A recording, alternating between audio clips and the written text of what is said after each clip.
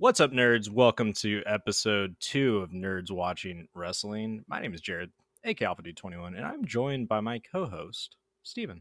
Hey, how's it going? Stev tweets on the Twitter. Stev Grams on the Instagram. Follow me or don't. I don't really care. That's one way to put it. So this is a weekly wrestling podcast where us two nerds get together and talk about, you guessed it, wrestling. And this week we're gonna talk about something quite dramatically different than last week. Last week we talked about kind of why we like wrestling, and this week we're gonna talk kind of the career of one of the legends of wrestling. One of your favorites. One of my favorites, yes. This was in last week's episode we talked about our favorite wrestlers, and Undertaker is on my list. And this week we're gonna talk about the career of the dead man and kind of go through it, because Undertaker is a very kind of special wrestler in that every few years very special. Every few years he kind of like revamps his style to some extent, and it's very unique. Not a ton of wrestlers get the opportunity to do that, especially somebody of his like caliber. Yeah, I would say even if you're looking at active wrestlers in WWE, he's had probably the longest career. Well, this actually might be a completely true statement. He might be out of active wrestlers, the longest tenured wrestler in a single promotion. Yeah, because he never, after he joined WWE, that was it. Yeah, and he's been wrestling since 1990. That's an Within incredibly WWE. long time in WWE, and he, like, you can look at people like Terry Funk and other people that are part timers that are still wrestling, but Undertaker has had like one of the longest times being a full time wrestler in a major promotion. I don't think anybody has even really come close to that. Yeah, I immediately jumped to a bunch of people, and as I went to them, I realized they were in WCW or somewhere else at some point in their career. Or they had some like weird few year stint in TNA or something like that. Yeah, exactly. That was one that like kind of was like, oh yeah, he was in TNA for a hot second. There is Triple H though. He's had a very long career within WWE. That's true. But like if you look at their careers kind of mirroring their active tenure, Undertaker came first. True, very true. He is there definitely longer and significantly higher priority, I would say, at the start, because it wasn't for a few years into Triple H's career or Hunter Hearst Helmsley's time that's he actually was there. That's something I kind of want to. He definitely came in at a higher point than somebody like Triple H, but something I definitely want to kind of explore during our conversation is when Undertaker truly became a main event player.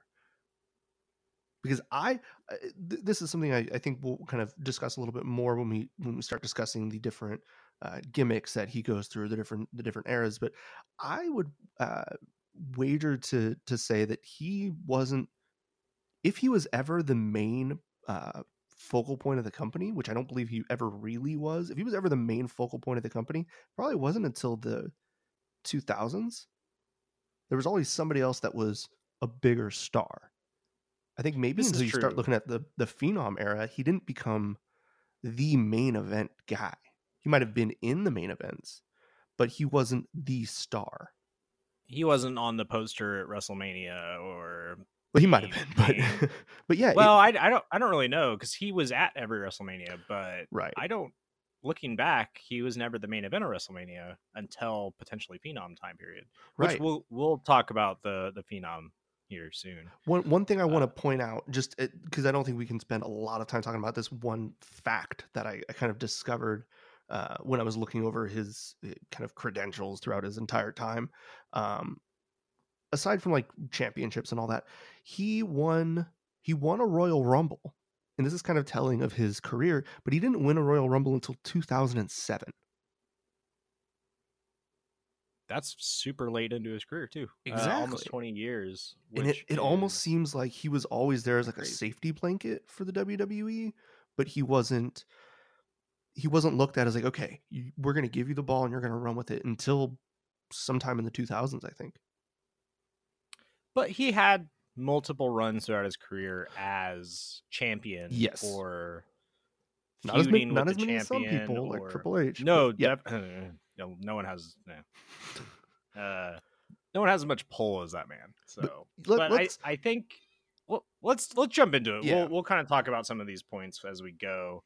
And before we actually talk about the Undertaker, we should talk about his very small stint in WCW. Yeah, it was very short. He wasn't. I'll be honest. I wasn't watching WCW when he was there. I mean, he debuted. I was born in 1988, so that'll help people steal my one. Yeah, that'll help people steal my identity. He was there. Just kind of looking over and some of the stuff that I've watched in the past. He wasn't a main event player. He wasn't looking at being. He wasn't in WCW as the. He wasn't a big figure. He was a monster figure that they would throw out to a couple of different people here and there. But yeah, Mean Mark Callis. It's kind of weird when you think about the Undertaker. You obviously think about his early career in the WWE and kind of the dead man persona. I feel, and this is probably something we're going to come back to a couple of times, I feel like Mean Mark Callis is the character that Mark Calloway has always wanted to play. Totally. And you can see that later on in his career where he picks up some of it, like he's dark bad guy type deal, but he's not his initial run of character over the different personas in WWE, where there's a very strong gimmick, whereas Mean Mark Callis is very much just a big bad guy. I think he always wanted to be if Terry Funk rode motorcycles. I think that was who he, like, if you could just say you get to be whatever you want, I think that's what he wanted to be. Totally. And I do think that when he came into WWE, which we'll get to in a second, WWF at the time, it was very much taking his Mean Mark Callis and giving it the spin that every character had in WWE at the time, which was just like pushing it to the extreme of whatever side it was. So he was this big, dark, wearing scary man. So let's make him, well, his first persona in WWE, which was his Western mortician look. So the early 90s were a weird time. Especially within wrestling, because you got like you have like the crazy extremes of like Hulk Hogan and Ultimate Warrior, Macho Man, and like Yokozuna, and all the different like very extreme characters. One way or another, it's not like specifically in one direction, but I think this was very indicative of where wrestling was going, because it got worse towards the mid 90s. This is deemed as like the cartoon era of WWE, and I think it's easily explainable in the fact that at this point in time there are 3 different types of characters in the WWE. You have your superstar, like superhero type of people. That's your Hogans, that's your Warriors, that's your Macho Mans, that's your the people that are larger than life, and their persona is being a superhero, for lack of a better term. Being what every American man wants to be, type thing in this time period.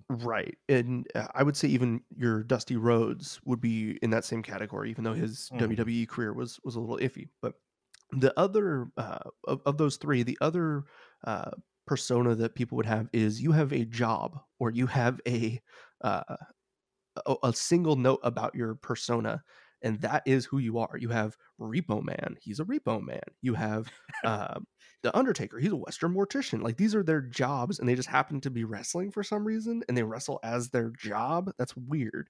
I think also, like, you have Coco Beware fits into that. A couple of other like mid-cardy people, but they're one note. Coco Beware dances with his bird. Like, that's all he is. And then the third type of character you have is jobbers. Those are just people. They just have their own names. They don't have any other gimmick. They're just people. Random people who wrestle once, don't appear anywhere for a couple weeks. They're wrestling like house shows and stuff, and they're there to let somebody win, Right. which is Well, great. I I mean, mean, jobbers are very important, especially during this time period, because especially during this time. Yeah. I mean, during this and there, time, well, and now, I guess. well, Uh, during this time, it would be the common practice was you would have all of your people that have names that people know, and they wouldn't wrestle each other on like your weekly shows. They would always wrestle jobbers. The entire match card would be like Undertaker's wrestling uh, Jim Franklin, and then you have Coco Beware is wrestling Harry Ponce or something. Like everybody would be just wrestling good some old Harry jobber. Ponce. Yeah, they would all be wrestling a jobber, and then during the pay per view, they would cut like promos on each other after they squashed the jobber. But you wouldn't have.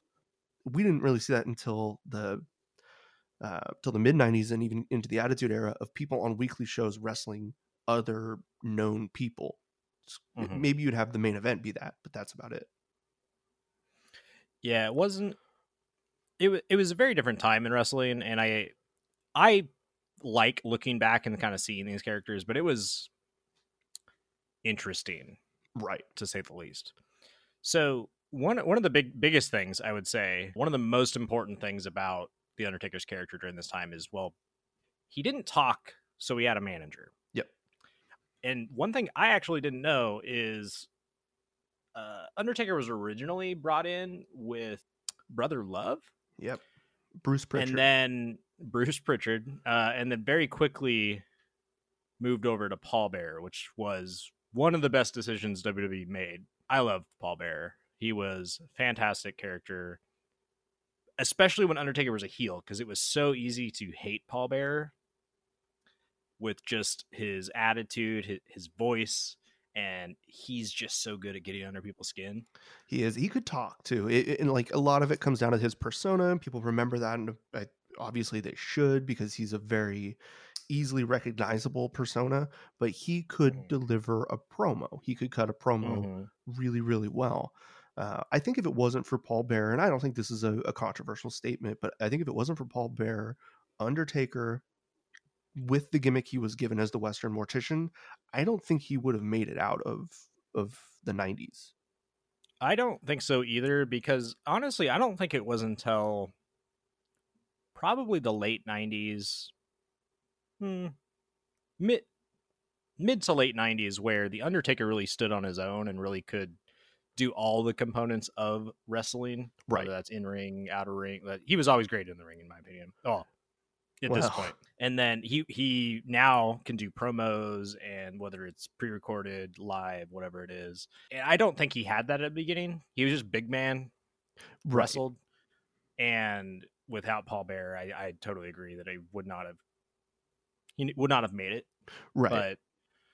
But later on, when he didn't have Paul Bearer, at that point in time, he had everything going for him, and which is why, I mean, he's still around today and probably one of the most loved wrestlers of all time.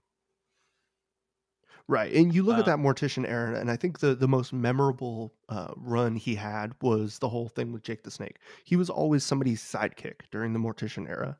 He was used as the muscle. He was used as some sort of enhancement character. He makes Jake the Snake.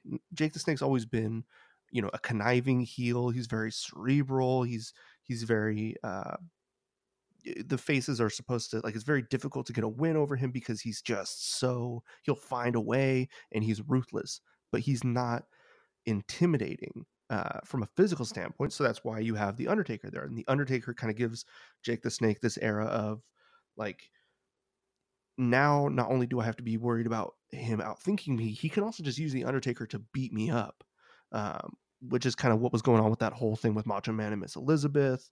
And so I think him going into that face turn was interesting because I think they kind of took a gamble on that. Yeah, because there was no reason to like the Undertaker at this point, but no. On the other hand, everyone loved Macho Man and Miss Elizabeth. Right. So easy way to make people like Undertaker is he saves Miss Elizabeth, and it worked. It worked really well, and it had him like he switched to a face within 2 years and stayed a face for a very, very long time as far as like WWE is concerned, because it is they are prone to taking their bigger characters and flip-flopping them quite often throughout the years. Right. But he was a face for like 7 years after this. Right. 6-7 years, something like that, whatever it was. And it was great. Right. So something else I want to point out during this Mortician era, we've kind of like we're getting towards the end of it and kind of ready to move on to the next gimmick, but we haven't even mentioned the fact that he won his first WWF championship during this time. Yeah, it was a match, his first He beat WrestleMania win. Beat Hulk Hogan for the championship. But didn't really matter because it wasn't about, he won the championship as a, going back to this thing, him being able to enhance other characters, he won the championship in order to enhance the heel character of Ric Flair. He won the championship as a byproduct. It was almost like, I'm trying to think of another comparison to this, but it'd be like if today, during like the Seth Rollins and Brock Lesnar feud, you have Braun Strowman win the championship for like a day or something. He held the championship for 6 days. Yeah, which I think is like those transitionary champions are a little more common. Yeah, him winning the belt was used as a plot device for really for them to vacate the belt for then Ric Flair to win it at the Royal Rumble. Probably because Hulk Hogan at that point in time was like, you know, I'll lose the belt in a screwy way, but I'm not going to like lose it directly to Ric Flair. Yeah, it was prime Hogan gets everything. Yeah, I'll get screwed out of the belt. The belt will get vacated, and then you can win the belt in the Royal Rumble, which is fantastic, by the way. I recommend anybody and everybody watch the 1992 Royal Rumble. It's incredible.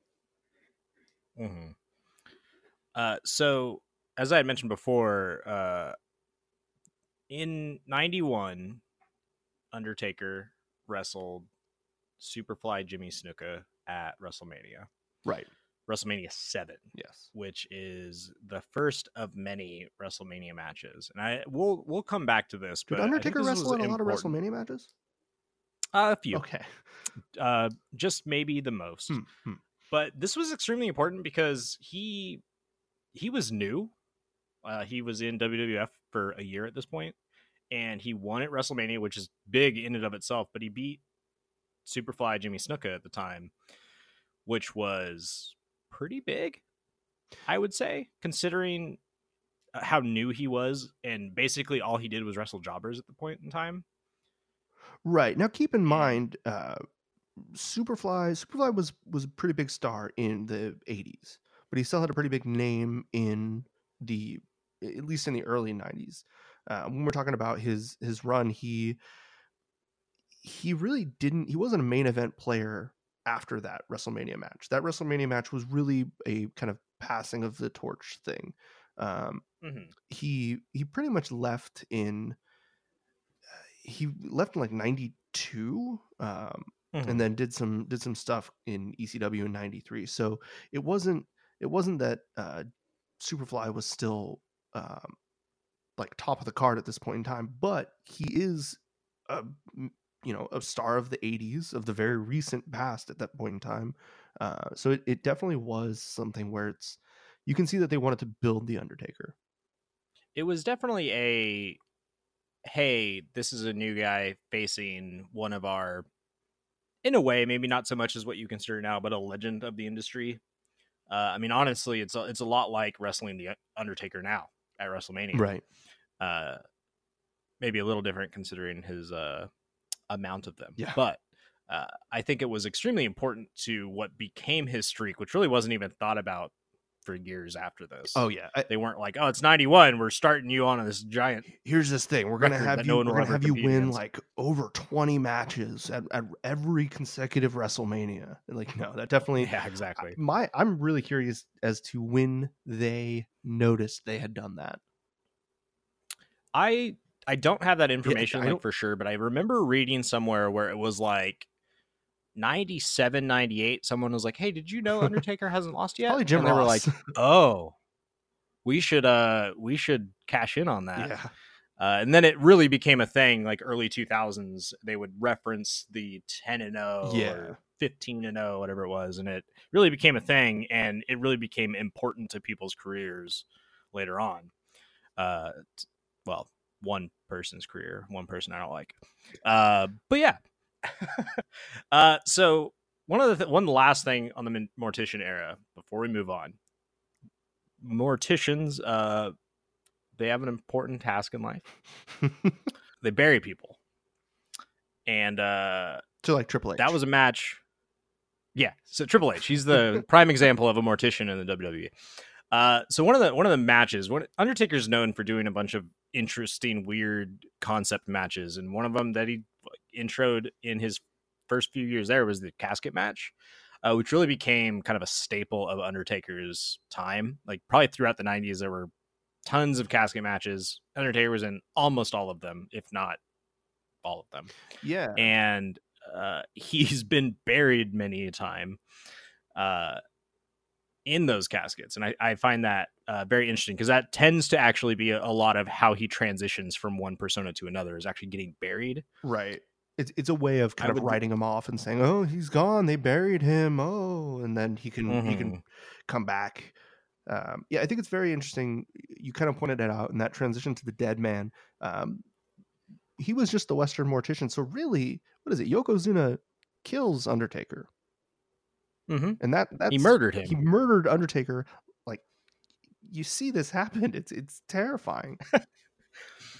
And so this happens. Yokozuna buries him, but he doesn't die, in that there's another Undertaker during the time that Undertaker, as in Mark Calloway, is gone, which I wish I was watching. I was like 3 at this time, so I obviously wasn't watching wrestling at the time, but I would love to have watched this and go, that's very clearly not the Undertaker. Well, I mean, you keep in mind, Brian Lee is his cousin.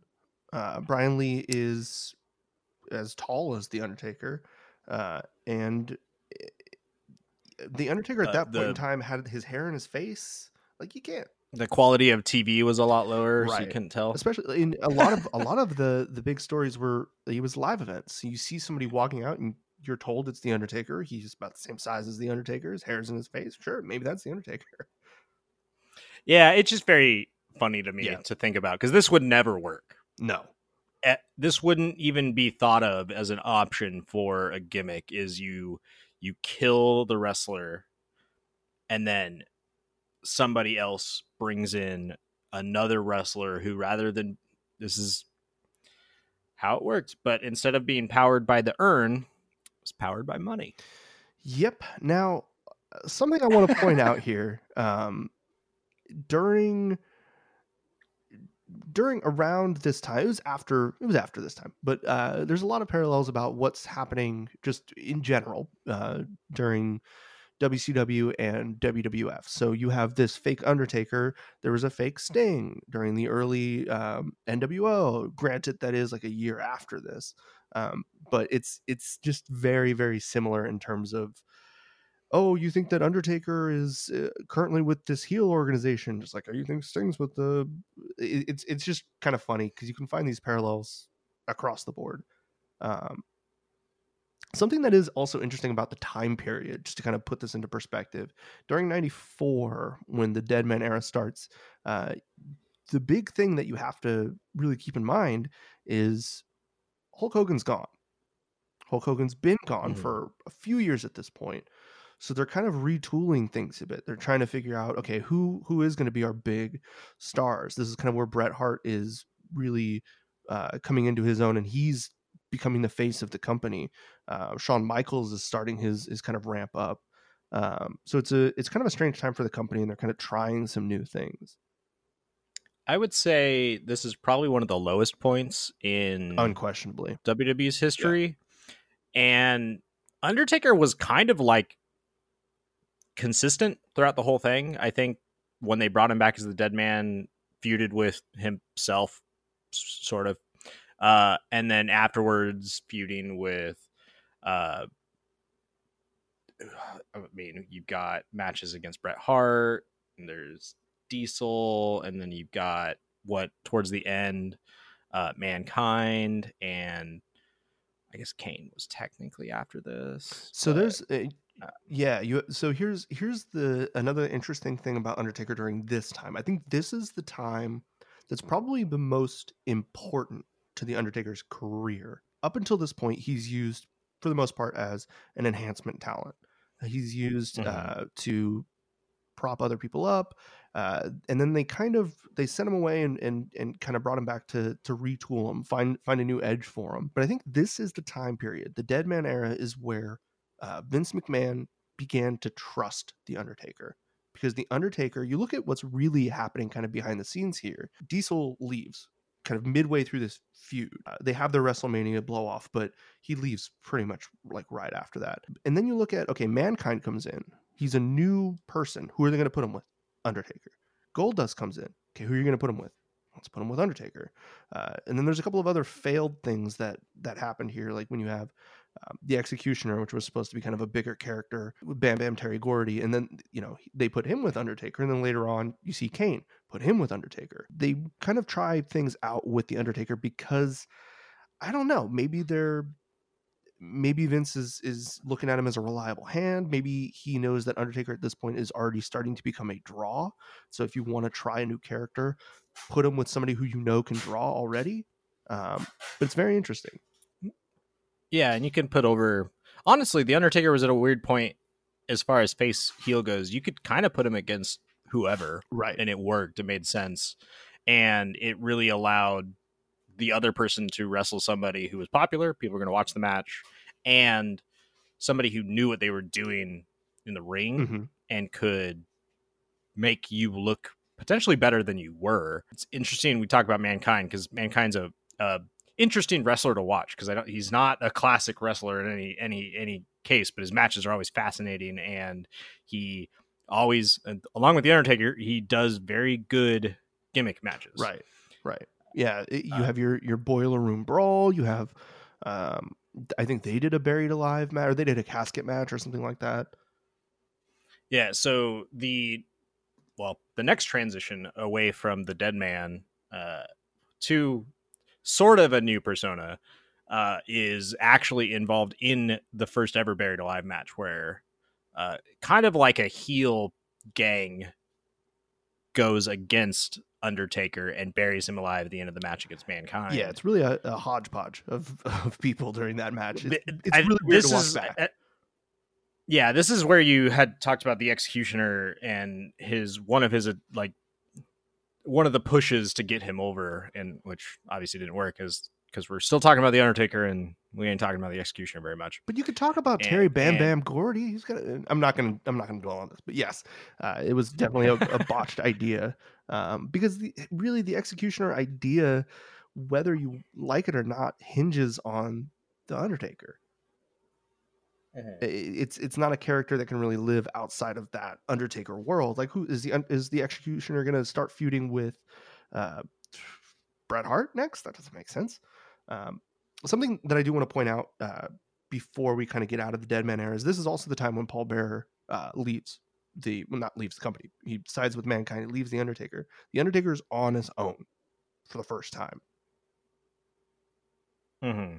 And this is why I was saying before, it was kind of in like one of those things, like Undertaker when he started didn't really talk, didn't promo. It was when he came back as the Deadman where he would actually get on the mic. He may or may not like have cut long promos. They were terrible. I will say that there's a lot of rose-colored glasses with the Undertaker. The Undertaker was not a good. I don't think the Undertaker was ever really a great promo during pretty much until maybe the 2000s. I would say very late 90s. There's a charm to them, but yeah, okay. The Ministry was good. So the reason it's good is because he's good at playing the Undertaker. Right. Now, is the Undertaker good at cutting a promo? No, because he's this big stiff guy who shoots lightning bolts out of his hands and crazy shit like that. So it's he's really only been dead for a few years. Different. He's still getting used to being dead.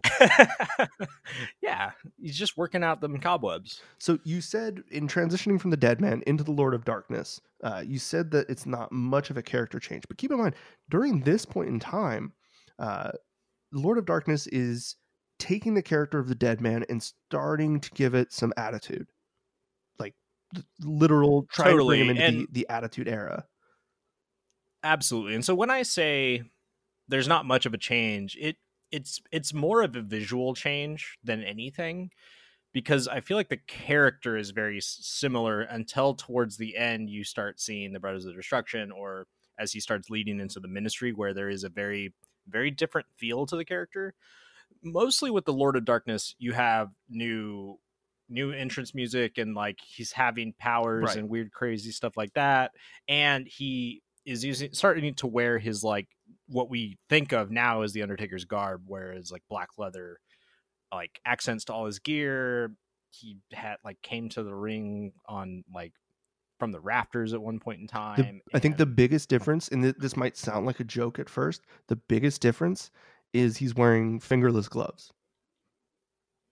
He's wearing yes, this his is like the MMA first time gloves. he's wearing.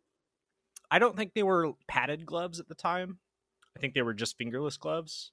But yeah, so it's the first time you get rid of the like really big cheesy, well, mortician gloves, I Right, and guess. the big Uh cheesy boots, and like this seems like little stuff, but it's all kind of meant to add to his mobility. He's able to actually do more in the ring because he's not hampered with this like gimmicky clothing.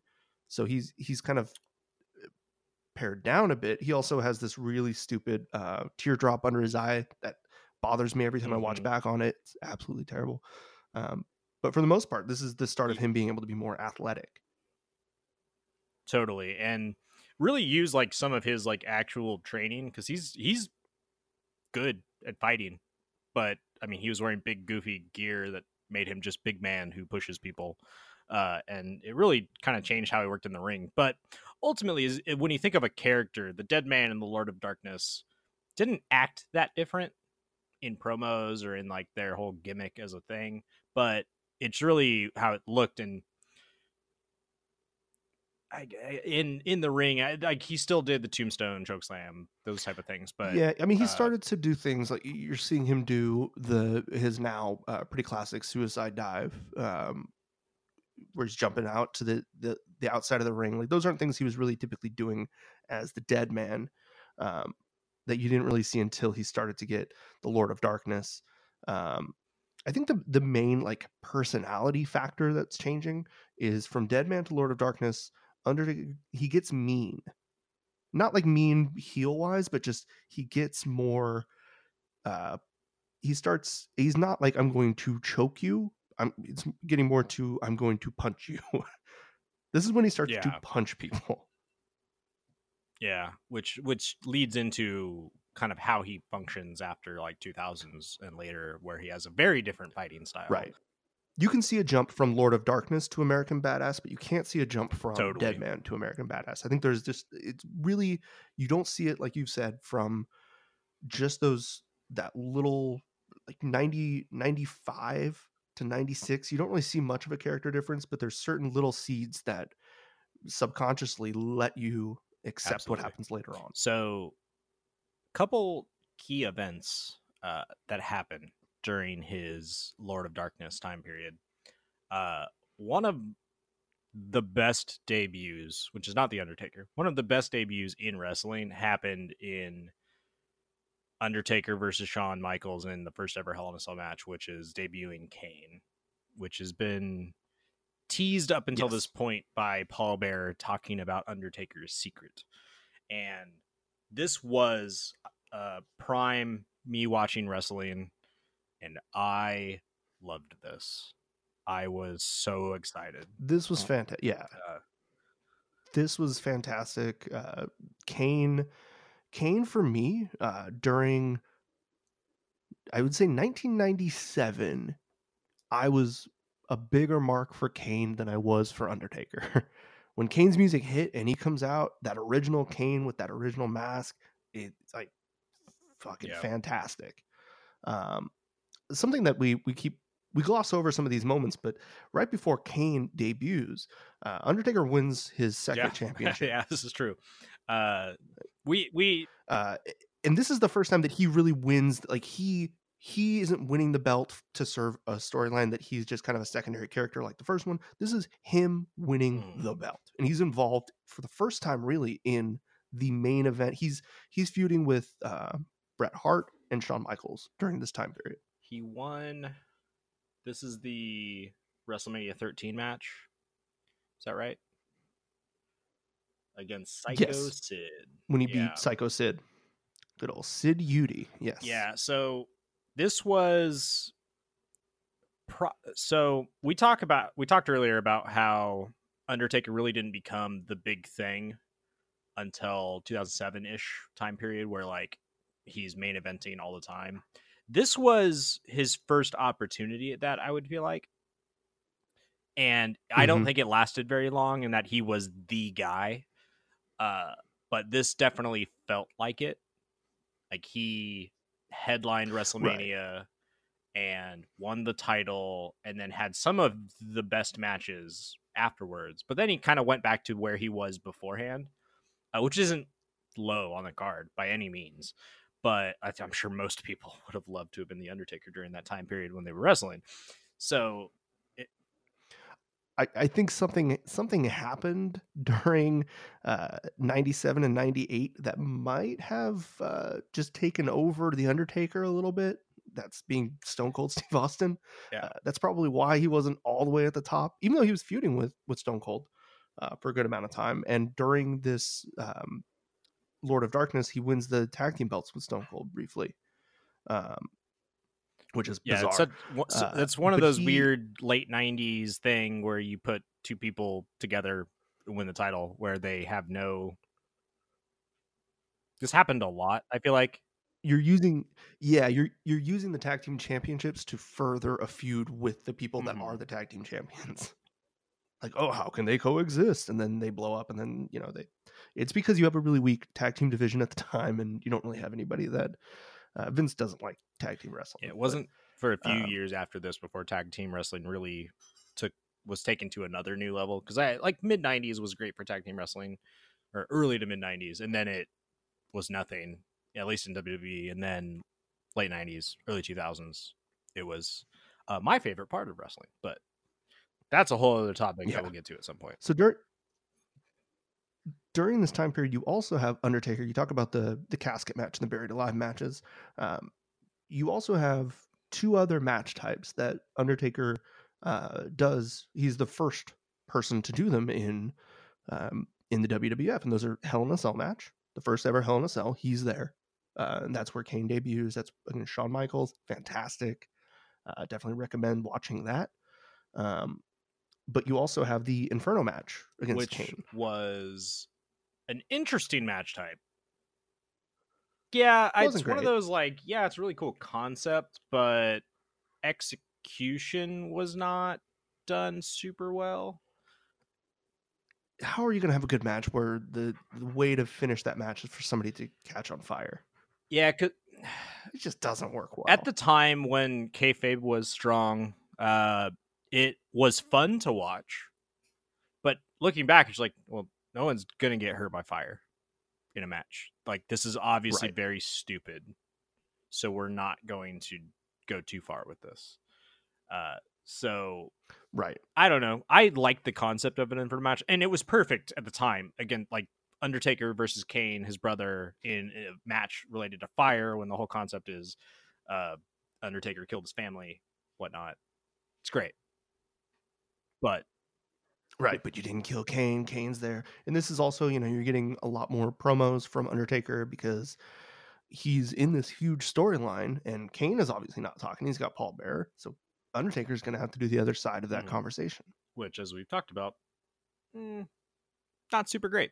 But yeah. But this might be one of your favorite. It's not your favorite. I know what your favorite Undertaker iteration is, but my favorite is what happens after this. Yeah, so the shortest lived, I think, of his of all of his gimmicks. It's close to, if not the shortest. The next after this is pretty short as well. So there was a small stint where Kane and Undertaker join up to do the first Brothers of Destruction. That's short-lived, and then very quickly after, you get Undertaker going heel for the first time since, like I had mentioned earlier, since 92. pretty since much, his yeah. debut, pretty And much. he kind of disappears. Gets Paul Bearer back on his side and becomes like the head of a brilliant organization. Ministry of Darkness. It's fantastic. It's uh you talk about his first heel run. He's kind of a vanilla heel for the sake that he's a monster heel. He's just kind of there. He's brooding. Blah, blah, blah. He's just I'm the Undertaker. I'm gonna fight whenever somebody tells me to fight. But here he is the driving force of his own healery. The Ministry of Darkness is, until we learn later, the Ministry of Darkness is his. He's this terrible person that's doing these awful things. He's crucifying people. He's getting all these other people to team up with him, and for little kids it's scary, and for older people it's cool.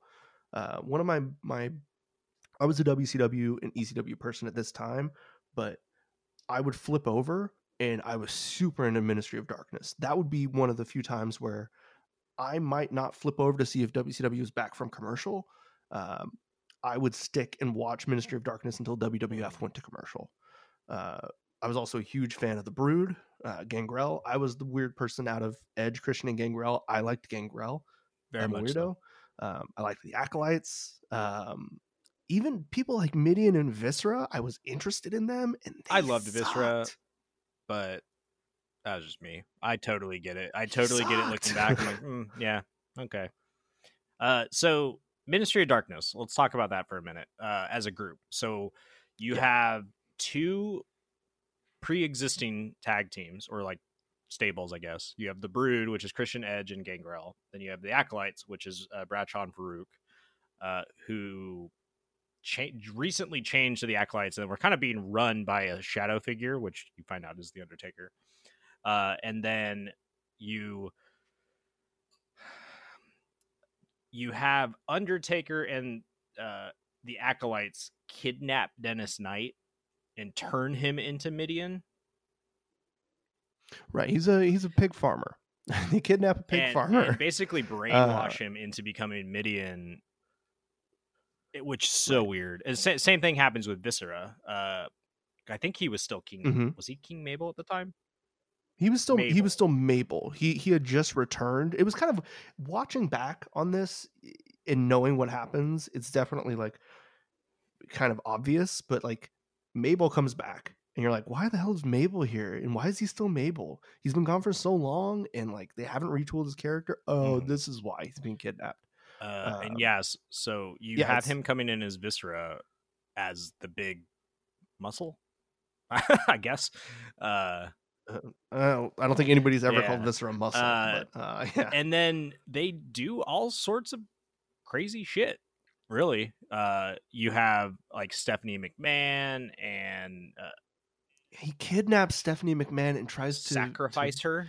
Sacrifice / marry her. You also have Ken Shamrock's quote sister.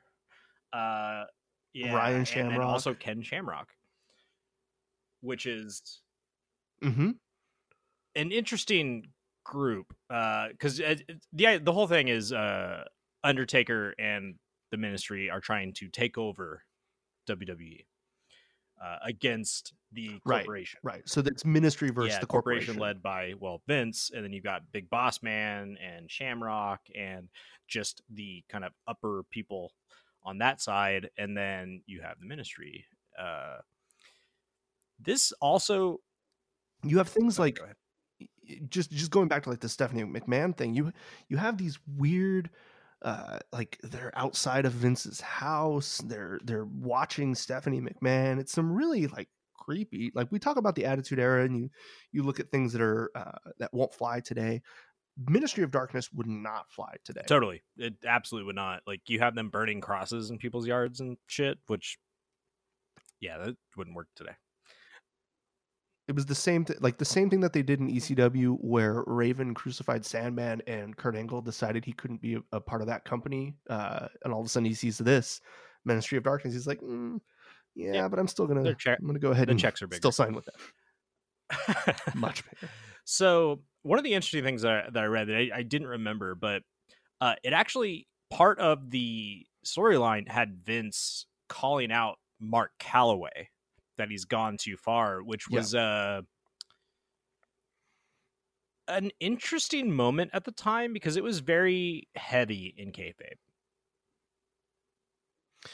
Yeah, I mean, you started to have some breakaways early on with the Shawn Michaels and Bret Hart stuff when you have the Hart Foundation and you have them kind of shooting on each other in promos. But yeah, this is one of the like knowing winks and nods to the camera in regards to kayfabe, where they're explicitly saying.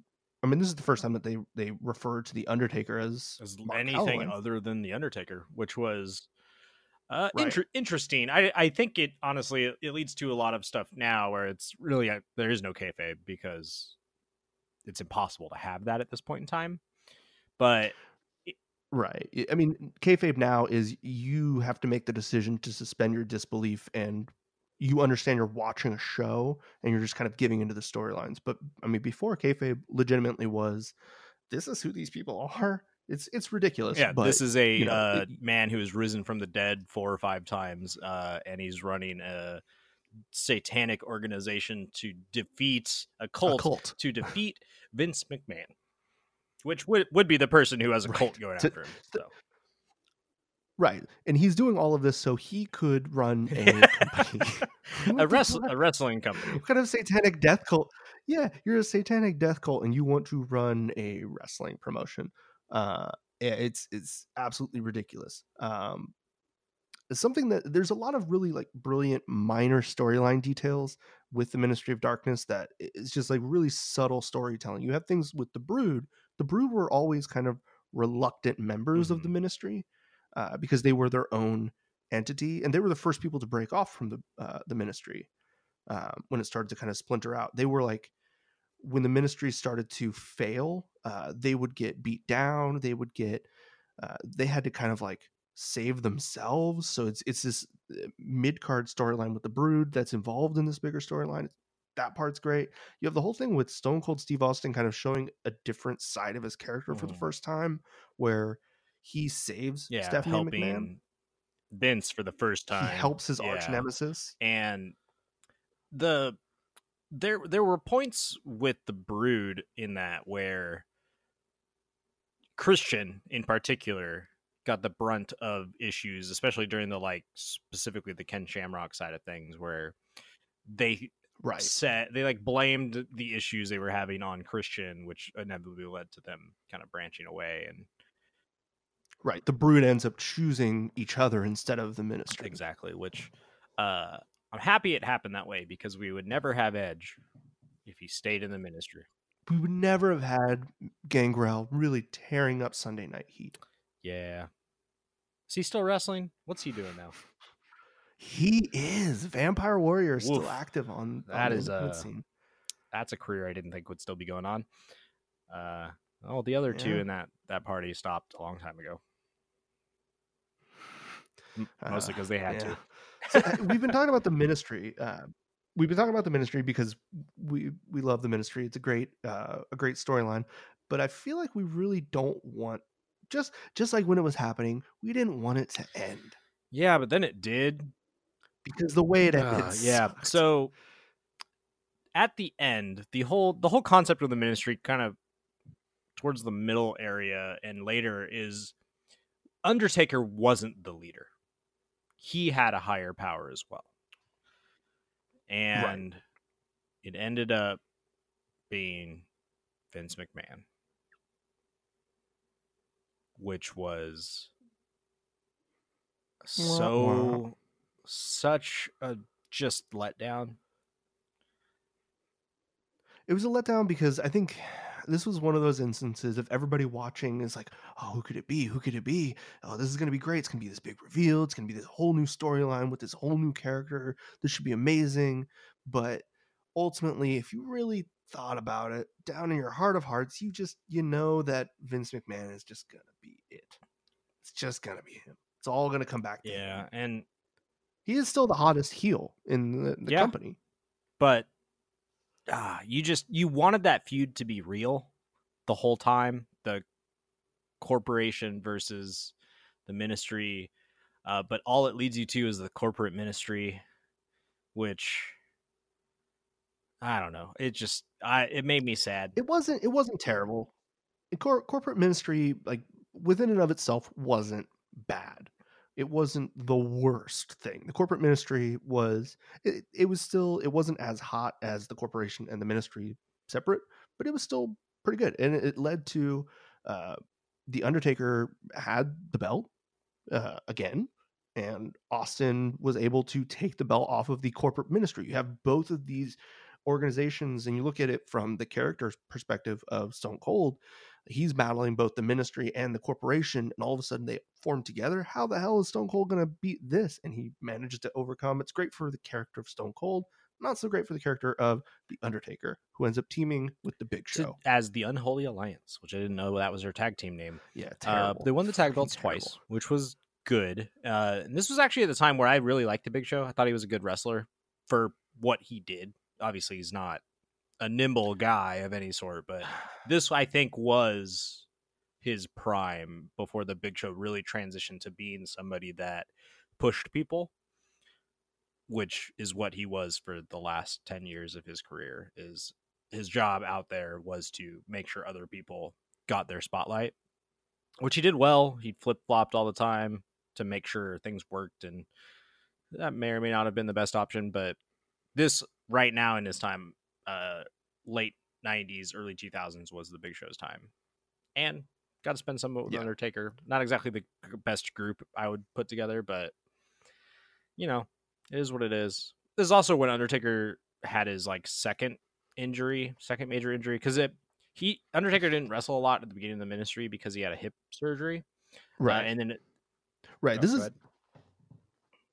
I was just going to say, by all accounts, this is the most unhappy that the Undertaker has been during a gimmick. He did not like the ministry. He did not like, at this point, being in the WWF. He was negotiating with WCW pretty heavily, kind of on some of the back end stuff. The whole thing about him starting to become the biker is he was kind of tooling these ideas, because that was going to be his gimmick if he ended up signing with WCW, was essentially going to be the American Badass.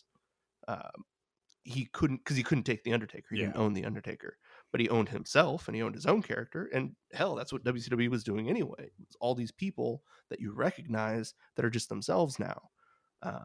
So he was kind of looking to get out, which would have been ridiculous. Imagine if in 1999 or 2000 you have the Undertaker, instead of being the American Badass in WWF, he's in WCW. That would have been a huge shot in the arm for them. It may have had that happen, it may have completely changed where we're at today in wrestling. I don't know if it would have been for the better, but we definitely would be in a very different spot had that happened.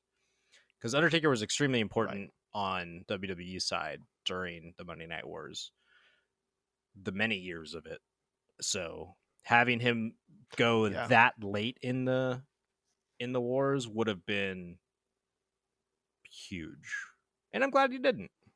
So I was recently watching the Unholy Alliance thing, and I don't know how much of it was a shoot, but you could tell that like the end of that, and it had a weird blow off with the two of them, where it wasn't really, and a lot of it was because the Undertaker got injured, but it wasn't really resolved. And you could see the Undertaker was getting frustrated with Big Show in their tag team, and it was really, some of it seemed like, character work. Like he's supposed to get annoyed with Big Show, and then he's going to turn on Big Show, and then maybe he'll turn face after that. But a lot of it seemed almost like he was just kind of frustrated with the storyline, so he takes a break. Yeah, he takes some time, goes and fixes his groin, and his pec. Oh, I didn't know he had a pec injury as well.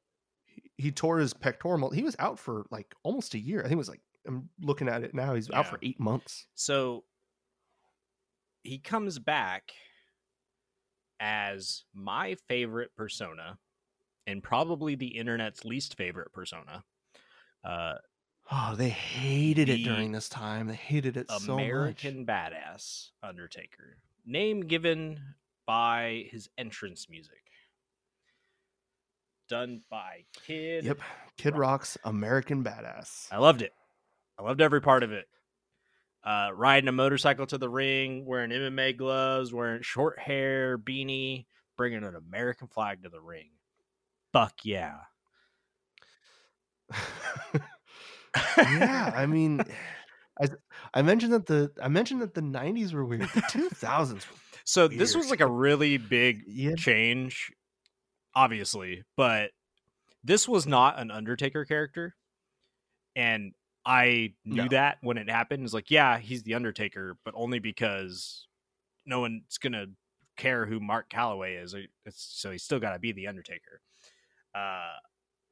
So that's why they kept the name, I think. But this was very much a Mark Calloway character, as we mentioned before. This is closer to Mean Mark Callis than any of his other persona. This is very much just big tattooed guy who beats people up, who happens to have died 5 or 6 times. Right. Yeah. And as he was a corpse, he decided to get a bunch of tattoos, which I never understood. But this is a joke, but I always believed that the reason why this American Badass character started is because Undertaker, Mark Calloway, he got super jealous because his cousin Brian Lee, who, as you remember from earlier in the podcast, was the fake Undertaker, he got to do this gimmick earlier. He got to do this gimmick when he was he started or he was a member of the Disciples of the Apocalypse. He was, what was he? Chains. Once Crush left, Chains was the leader. He got to do the bicycle gimmick. He wanted to do the bicycle gimmick. That was my thought, is he always was jealous of his cousin Brian Lee getting to be a biker. He was like, I want to be a biker. And then when he left, when Brian Lee finally left, in comes the Undertaker saying, yoink, I got that. I'm coming back after almost a year out. I don't want to be a dead man anymore. I want to be a biker. And so, looking back at this character, makes no sense at all. But it was a thing. He at one point had Rollin' as his music by Limp Bizkit, which I also loved. One of the most important things that came out of the American Badass phase is the Last Ride finisher, because it was the first time he changed his finishing move since he debuted ever, and it was much more like stressful on his body. I would say this is a move I don't see him do very much anymore, probably because he has had like 4 hip replacements or something. He can't hold people above his head anymore, especially when he keeps fighting people like Brock Lesnar and stuff, because they're gigantics. Yeah, he just physically can't do it. I mean, he physically can't do a lot of things now. So I mean, like I said, I really like this, but I get why it was not good. He was used in Undertaker was used on the WWE side of the Invasion angle, but not for anything huge. I mean, he wrestled Triple H at one point before the Invasion. He was very directionless as the American Badass. I mean, you would have him wrestling Triple H one week and then Edge and Christian the next week, and then it just wasn't. I mean, he had one really well. He had I think 2 big feuds during this time. One was against Kurt Angle, where he had a couple of big matches with Kurt Angle. Kurt Angle had this big rise. And then the other feud he had was towards the tail end of this gimmick, which was during the Invasion storyline against Diamond Dallas Page in one of the worst storylines of The Undertaker's career, where DDP is obsessed with his wife. Yeah, this was weird. Totally misused DDP. Trash. It was trash. He was great. It was part of the whole like make everyone better than WCW idea. Right. And then like later on, Undertaker and Kane were the WCW tag team champions, and then they they lost against the Alliance, but I don't know. I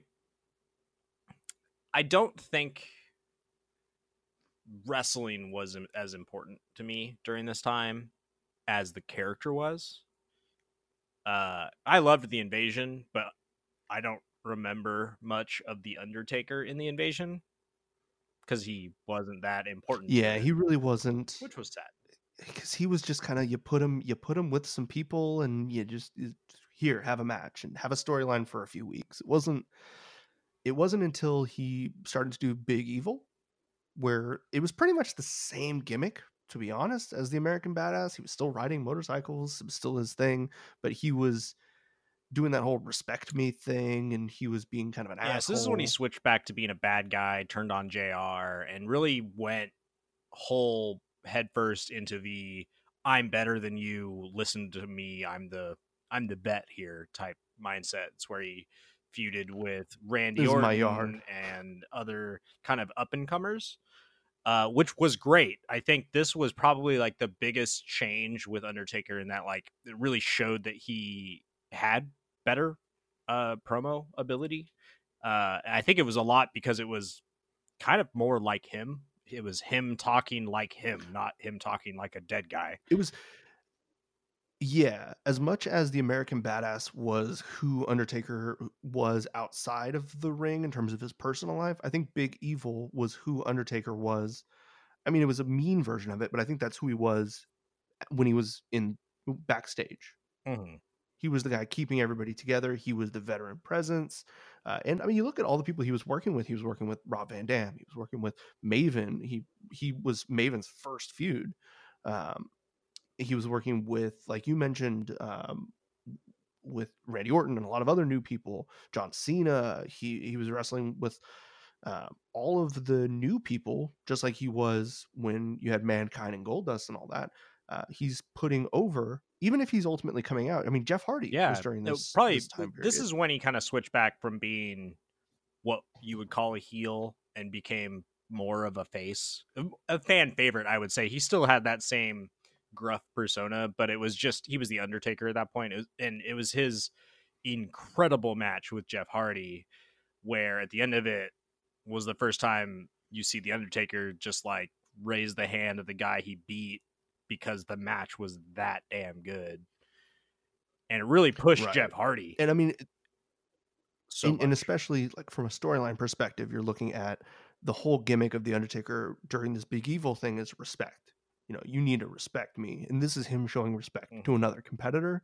So it's really taking that whole storyline of respect being the only thing that matters to the Undertaker, and here's somebody that gets his. Yeah, and this was where I don't know if you said it, but the concept of it, but like the yard, like owning the yard, uh, Yeah, really started, and kind of he that was his thing, even as he transitioned away from the Big Evil and kind of became a hybrid, I'd say, of all of his characters going on. yeah. That was always his thing going forward. Is respect the Undertaker, and you'll be okay. You might lose, but you won't And get this is, buried. yeah, right. And this is also one of the first times I think that he's looked at as like a legend. He's already a legend walking around. I mean, he's been in WWF at this point, WWE for uh, over a decade. He's really an established person, and this is during the time period where WWE is the only thing around. It's the only company. It's after all the mergers. He's the elder statesman in the company that can still go, because you have your Hulk Hogan's, you have your Ric Flairs, uh, but Undertaker's still active way more than the rest Yeah, of them. he's still Um, good to watch in the ring, whereas you have your yeah. Ric Flair who should have stopped wrestling before that. Oh, he could always put on a Eh, good match. He could put on a good match today. I believe I don't know that. about that. I enjoyed some stuff from Ric He would just Flair be selling the and whole time. Hogan. Well, I didn't actually care for Hogan ever coming to WWE again after the invasion, but uh, WCW was great, so he's got that. Yeah. So we also start to see, from a wrestling standpoint, he's incorporating a lot more submissions. He's doing triangle chokes. He's doing his weird dragon sleeper for like a few weeks. He's starting to kind of be more MMA minded. Yeah, so this was interesting. He like during the 90s was trained in MMA and never used it until really the American Badass movement and subsequently into the Right. Big Evil time period. And I mean, the MMA gloves, that whole thing, and a lot of his movements through the ring, he was a lot quicker. He uh, would do a lot more submissions, like you had said, and won by submissions, which, I mean, I don't even know if he Yeah. ever did a submission until the year 2000. He might have done like a sleeper or something. Yeah, he really Bear didn't do hug or anything like something, that. maybe. I don't know. Nothing of note, Yeah. though. And so it was very different. And I like it, like lots of striking, uh, which he did obviously do lots of striking in the past, but it really became a major point in his arsenal in the ring. And I actually like his wrestling styles significantly. I like just all wrestling from like the late 90s on more than the early 90s, but especially the Undertaker, because it's dramatically different from 10 years earlier and better in almost everywhere, I think. Yeah, and I think a good point about the Undertaker is he's established at this point. I mentioned it before. He's been in the company for a decade, but his style up until that point, uh, he wasn't really beating himself. I mean, he was getting injured because he was in some crazy gimmick matches, but he was still able. He was in his physical prime at this point. I mean, we didn't really talk about it, but when he debuted, when he won his first WWF championship, um, he was at that point in time the youngest WWF champion that they've had. So he came in pretty early. He wasn't he was in that place where he could be a veteran, but still relatively young and still relatively easy on your body. He completely destroyed it from this point to now.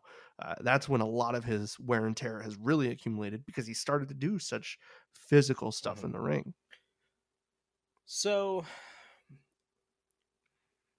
there's not really, well, Undertaker still did feud with Kane, like for many years, and at some point, a feud was brought up that obviously wasn't super important to my memory of Undertaker, but Undertaker was killed again by being buried alive. There's a theme to his career, uh, and he gets buried by Kane, and he leaves for a period of time. I don't think there's any major issues during this time. Like, no, I don't think it was an injury related thing. Um, I think he's taking time off. He might even be taking time off for like one of his kids or something being yeah, born. I just Yeah, don't think it was a health thing. I think it was just like, I'm no, gonna leave for a little bit, come back at WrestleMania, something like that, because that became his thing, his gimmick going forward, really. yeah, But this is honestly probably the start of some of the most important times of Undertaker's career, like where he is the headliner throughout a lot of this, and it's his right. Phenom era or the Return of the Dead Man or whatever you want to call it. It's the big combination of what Mark Calloway is as a wrestler. You have like similar attire to when he was the American Badass in his ring attire, but he also still comes in a long leather jacket and top hat type thing. But he's still wearing MMA gloves. Right, he brings back the hat. He hadn't even worn the hat for Yeah, years. he had a cowl during Even the when you're ministry looking at time. like, yeah. So this is really, I think this is him embracing. I think he kind of resented the Undertaker character for a while, and I think this is him going, you know what? I am the Undertaker. I'm going to embrace this, and this is his start of his legacy career. But this is also the time, as you pointed out, that he's on top. Yeah, so he has a lot of very good feuds during this time period. It's also when he brought in Paul Bearer and then dumped him as the first time that he gets rid of Paul Bearer, with the mindset that Paul Bearer is a weakness holding him back, which I thought was great because Right. Paul Bearer always turned his back on whoever he was with. It was never the other way around up until this point. So it was very interesting to see the Undertaker kind of move beyond that and become the Phenom, become this greater character, I guess, as I'm a teenager who totally doesn't believe wrestling is real anymore and is enamored with this undead giant man who wrestled. Yeah, I think that's him finally putting Paul Bearer to rest. That's him. That's him finally moving on from the idea of needing Paul Bearer or Paul Bearer as a major component of his character, and it's just allowing him to say, "Look, this is me. This is what I'm going to be," uh, and that kind of allows him to kind of just stand alone.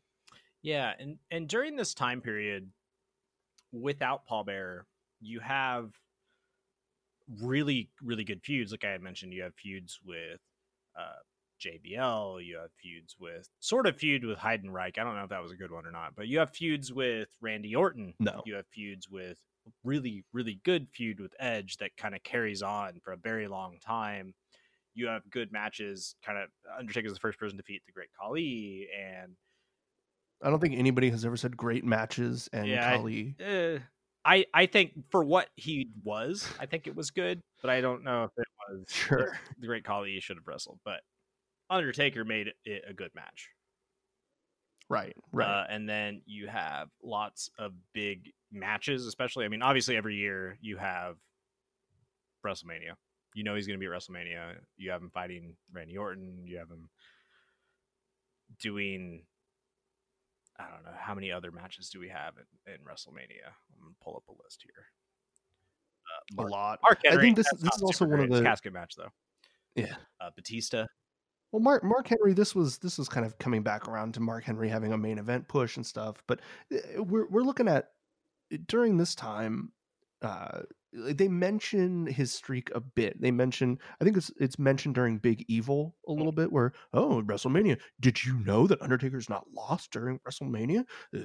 But it's not really addressed as like nobody's goal is to end his streak until this dead man character, and that's I think we're looking at like WrestleMania 20, WrestleMania 21. It's like the goal is to take him down at WrestleMania. Yeah.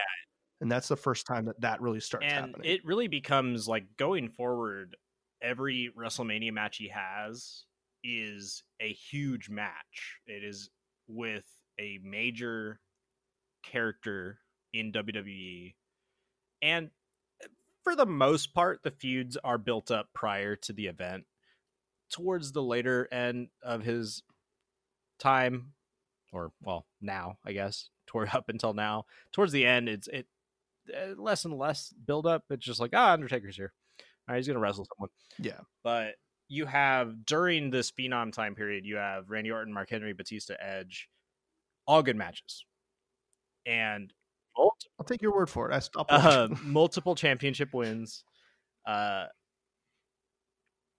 which I don't know how impactful his championship wins were here, but it was like wrestling at for the streak, so he had to win. Yeah, I mean, it's also a low point for the company in general. And whenever we looked at this during 95, 96, when the company's struggling, you look to the Undertaker. Yep. And so you could trust the Undertaker just like you could trust at this point in time your John Cena's. You can trust there's certain people that you can look to just say, you know what, you guys, your Triple H's, they are going to be the ones to just wrestle every freaking match. And I think that's a lot of what we saw during the bulk of the 2000s, the later era, the mid to late 2000s. I wasn't watching, so I'm making a lot of this up. But I mean, this transitions into a weird phase that we were talking about a little bit off pod, and we both weren't watching during this time. But this is the time of the last Outlaws, kind of how it's described. Yeah, so you get Undertaker, who's banished by Vicky Guerrero, who fucking weird. That's a whole thing. When he returns in kind of in the next year or so, Undertaker shaves his head. He has a mohawk. He's wearing this crazy leather jacket, like Old West, super gunslinger-esque jacket. And I don't know, here and there, people reference him, I guess, as the last outlaw. I'm not totally sure, but I mean, he's still the Undertaker. Right. This is my thought. Just kind of as I've mentioned, I wasn't watching it this time, but just kind of looking at the way that this shapes out. My thought is Undertaker comes back during this time and he says, "You know what? I'm going to give it one more run." One more run as a full-time performer. He's just recharged after the banishing by Vicky Guerrero, and he says, "Cool. I'm going to retool my character for the last time. This is just the last character that I'm going to have as a full-time performer." It's not really addressed in this way because he did. I mean, he's still holding on. He's still wrestling matches, but this is the last time that you see him week in, week out. He has storylines, but I think he at this point knows, look, I'm probably gonna have to go to a shorter schedule after this. This is when you get a lot of people's favorite matches, where it's his matches with, you know, the streak with Shawn Michaels and Triple H and that kind of back and forth.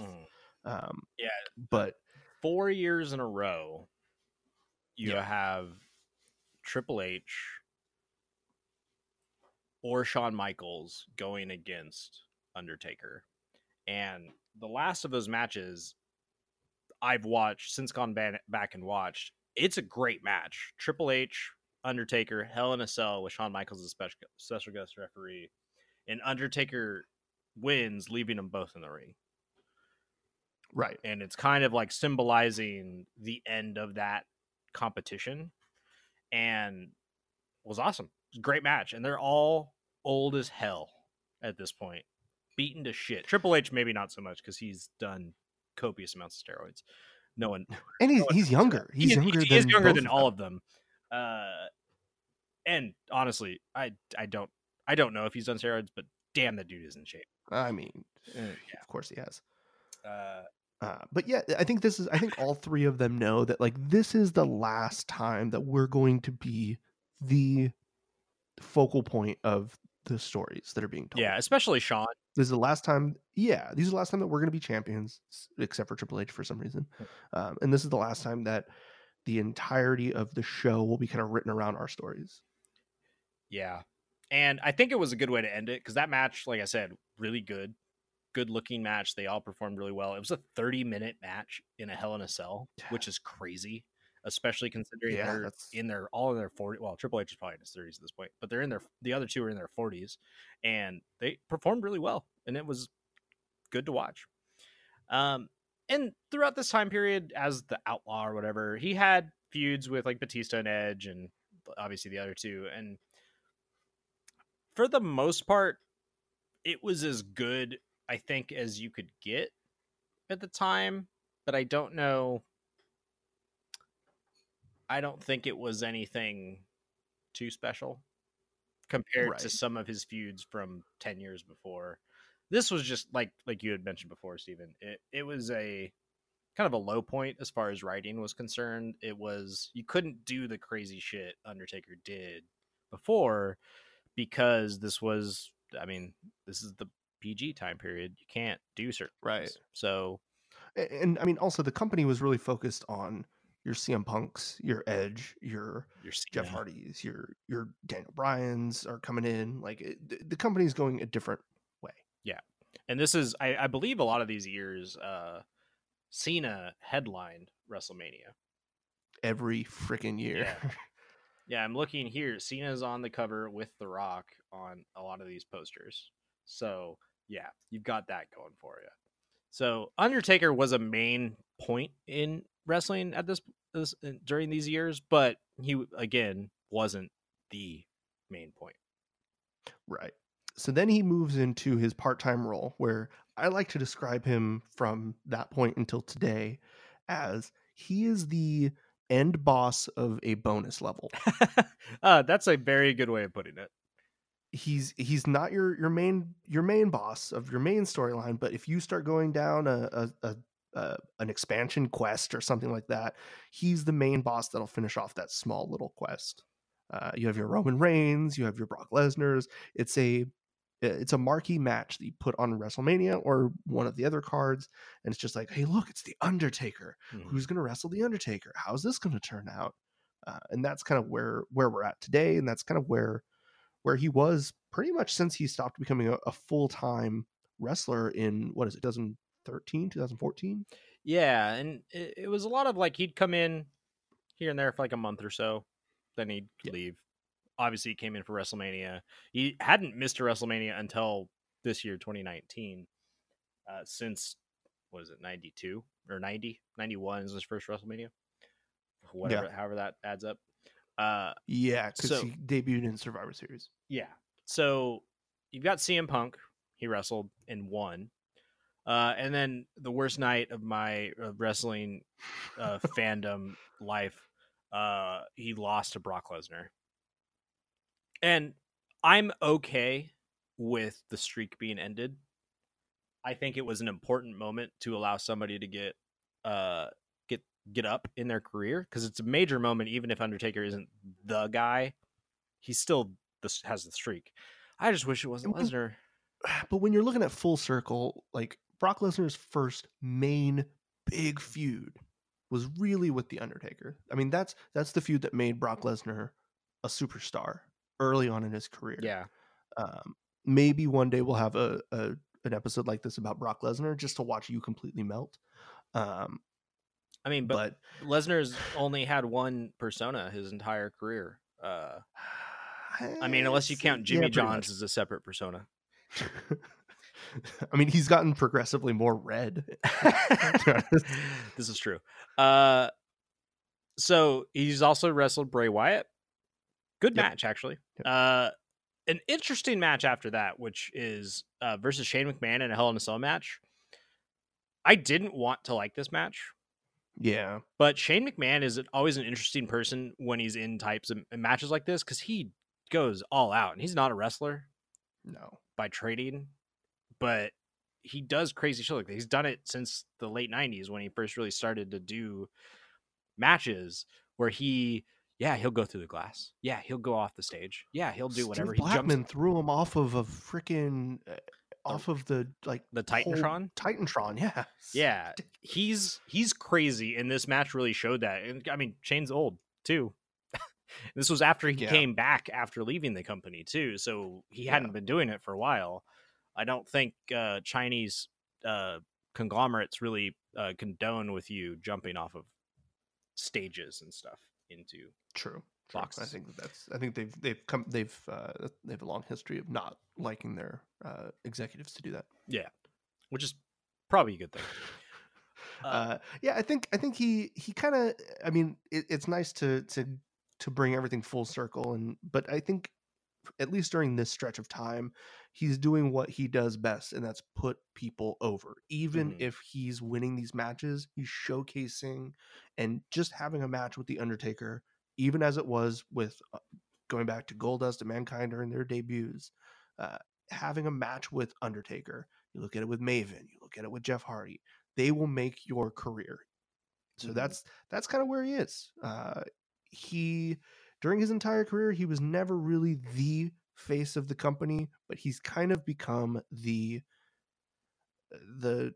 pillar of the company. Yeah, and I think so. This is kind of a controversial thing, the whole Saudi shows. Undertaker like headlines those more or less. Like he's required to be there for the most part. There was the DX versus Brothers of Destruction match, which came out of nowhere, and was that last year? Yeah, for some reason, it was terrible. It was not a good match. Him versus Goldberg may have been one of his worst matches ever done. I think the only reason why he's the one that's kind of headlining these things is because Yokozuna and Ultimate Warrior are both dead.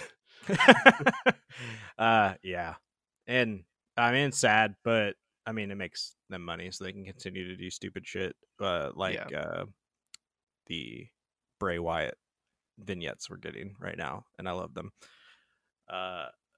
So one last thing I want to mention about the streak or WrestleMania, him in general, is the Roman Reigns match, because it didn't do what it should have done.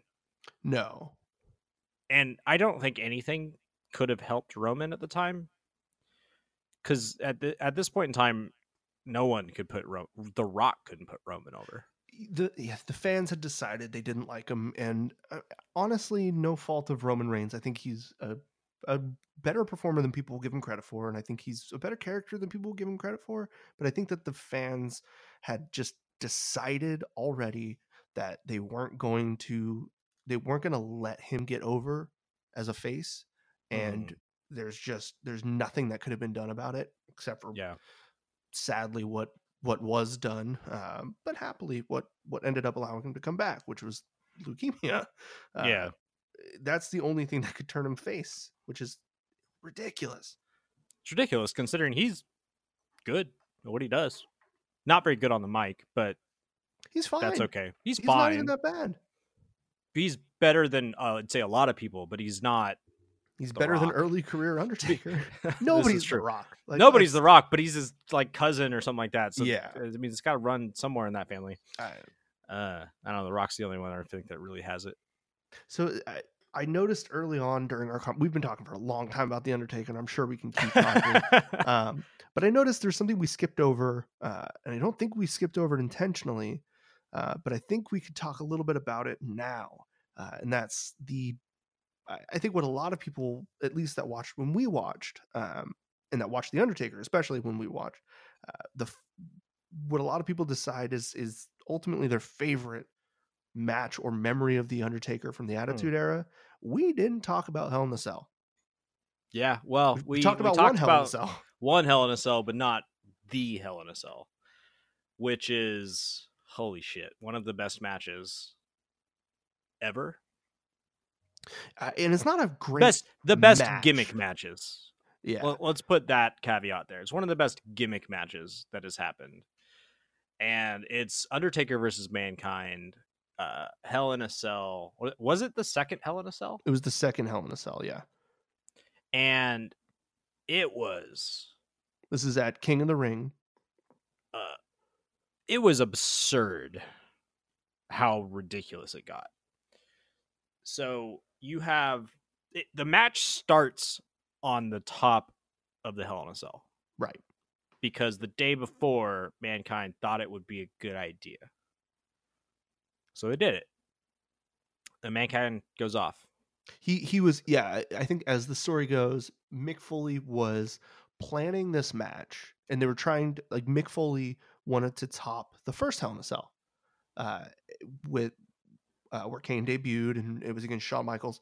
And the big thing about that one, he was talking to Terry Funk, and he was like, you know, what was the big thing with that match? They threw Shawn Michaels through the cage. They threw him through the cell.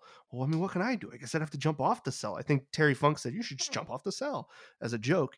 And then Mick was like, yeah, maybe I should. And Terry regrets ever saying that, ever suggesting that he should do that. Because that's what happened. Yeah. As God is my witness, he is broken in half. He's broken in half. Yeah, that's say back in your head what I just said, but as Jim Ross in the 90s. It'll be way better than what I just said. Followed by an equally iconic call of that, which is Jerry the King Lawler saying, "That's it, he's dead." So he fell off, but he continues. He was chokeslammed off. Well, he was chokeslammed off. He was pushed off, I think, more or less. I don't know how much force was given there, but through the announcer's table, no less. Because what I mean, something's got to break your fall. Later, after Foley gets off the stretcher, they end up back up on top of the match, or on top of the structure.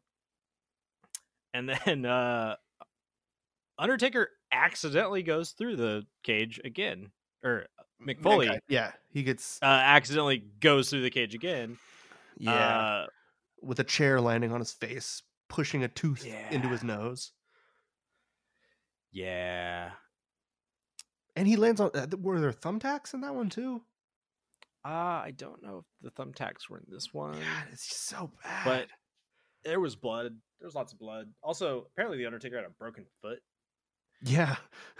Why not? Why Mick not? Wasn't the only one to get hurt. I think Yeah. that this match, I don't know if it's talked about enough, but what this match did for The Undertaker. A lot of people talk about what it did for Mankind, what it did for Mick Foley. It obviously put him over huge. It really endeared him to the fans. After this point, I don't care what Mick Foley does in his career. Do you remember what he did during that Hell in a Cell? But what this did for The Undertaker is it allowed The Undertaker to, the fans at this point could believe that The Undertaker was capable of doing anything. Mm-hmm.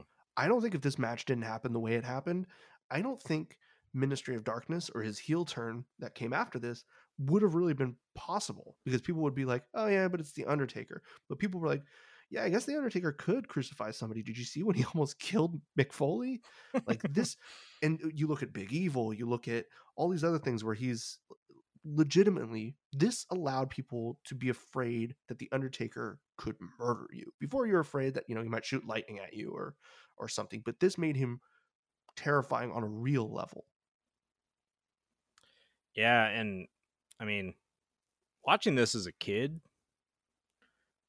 one, probably shouldn't have been. No. But two, I mean, it really got you to think that wrestling was more real than normal matches. Right. Because these people, I mean, unless you're ECW, then all of those make you think everything is real. Because Jesus, but this match, as far as like a WWF fan is concerned, was nuts. It was as Way far as more, you could go. exactly, way more. Well, until the Hardy Boys, Dudley Boys, and Edge and Christian started wrestling together. Yeah. But yeah, at this time you didn't have stuff like this in WWF. You might flip channels, watch ECW for a second, and see crazy shit happening. But Right. You'd be like, they would have a scaffold match, or New Jack would jump off of the fucking roof or something onto the fans, but you didn't really have stuff like this. Yeah. yeah, and it was great. Like, yeah, this is still a match that I'll go back and watch just because I'm like, oh, I'm gonna watch the wrestling right now. I'm gonna go watch Undertaker versus Mankind. So also, a lot of what they did was great. Those two wrestling together. They had great matches. One match that was early on in their feud is part of trivia that I think I kind of want to leave as my last bit on The Undertaker. We talked about how he didn't win Royal Rumble until 2007. He had a feud early on with Mankind that cost him the only chance he's ever had at winning the Intercontinental Championship. Huh. Undertaker has never held that belt. Interesting. That is wow. He's been a heavyweight champion many times in his career. Right. You don't really think about it. Intercontinental title. He didn't really, we talk about his first win of the heavyweight championship, but I don't really count that as him winning the championship. We've talked about he held it for 6 days, whatever. He didn't win a belt in WWF until, what was it, 90? When did he win it from?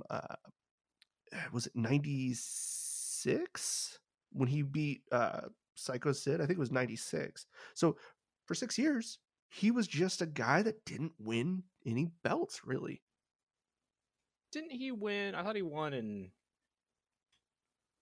He won early on. He won the first WWF championship from Hulk Hogan, but it wasn't a real. He didn't have a reign of any sort. Right. He won the belts, that way Hulk Hogan and Ric Flair could continue their feud.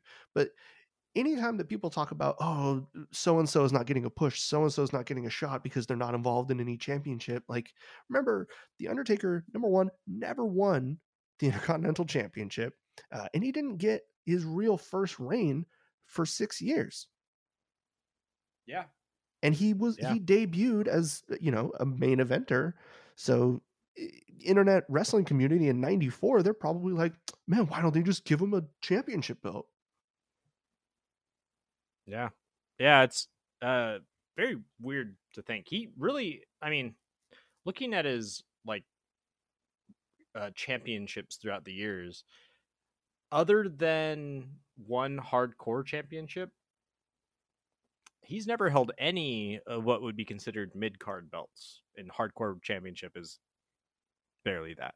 Right. And he won some tag teams and all that, but he never He's won a won many singles. tag team, Yeah. but no European championship, no US championship, no No. Intercontinental championship, which is fascinating to me considering he's been around for so long. And like Big Show's won those, John Cena's won those. You look Orton, at all every the other you look at every other like top 10 performer, they all made their careers with one of those mid-card belts. Stone Cold Steve Austin with the Intercontinental belt, The Rock with the Intercontinental belt, Bret Hart with the Intercontinental, Shawn Michaels with the Intercontinental. That's what made them, and that's what allowed them to win on the biggest stage.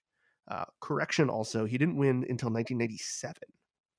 Yeah. That was Wow. his first reign. That was when he beat Psycho Sid at WrestleMania 13. Yeah, it's absolutely ridiculous. Never held the Intercontinental, never held the United States. Even as the American Badass. How come the American Badass didn't win the U.S. Championship?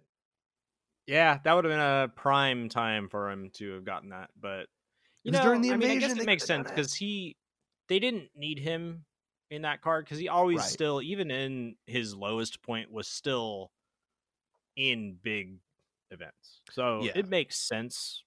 You could always chuck him into a heavyweight championship match at any pay-per-view and nobody would question it. Give him a week, one show, one Raw for him to say, I'm coming to take back my belt, and he's in the match. Yeah, that's kind of fascinating to think about. One day we'll talk about championships a little bit more, but today I'd say we're done talking about The Undertaker. Yeah. How's that sound? I think that sounds great. Do you have anything left you'd like to say about The Undertaker? Starting this off, I was coming into this podcast ready and willing to say that The Undertaker is kind of overrated, just by and large. But as we've kind of gone through everything, and I think really ultimately The Undertaker, aside from maybe a few years here and there, has been one of the most unselfish, consistent performers.